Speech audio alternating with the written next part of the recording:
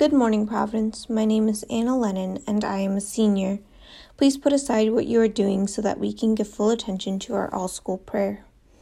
Dear God, I love coffee, or, to be more specific, cream with a hint of coffee.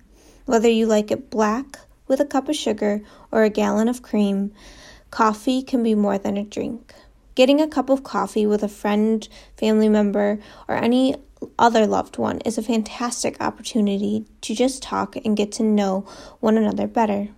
Recently, I was told to go on a coffee date with Jesus to get to know him as my Savior, but also as my friend.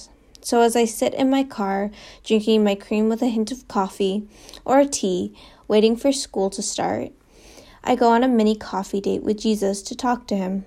At first, it was a challenge to not use the time for last-minute cramming or homework, but after several weeks, I look forward to this time. I grew to know you in new, more personal ways. So God, my prayer to you is this. Help us all during the chaos of finals, holidays, e-learning, and just life itself to find some time to go on a coffee date with Jesus.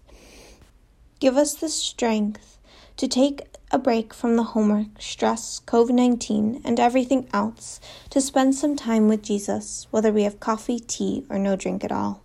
Let us know you in an intimate way as we prepare for the birth of your Son, so we may fully rejoice when he comes. Love, your daughter, Anna.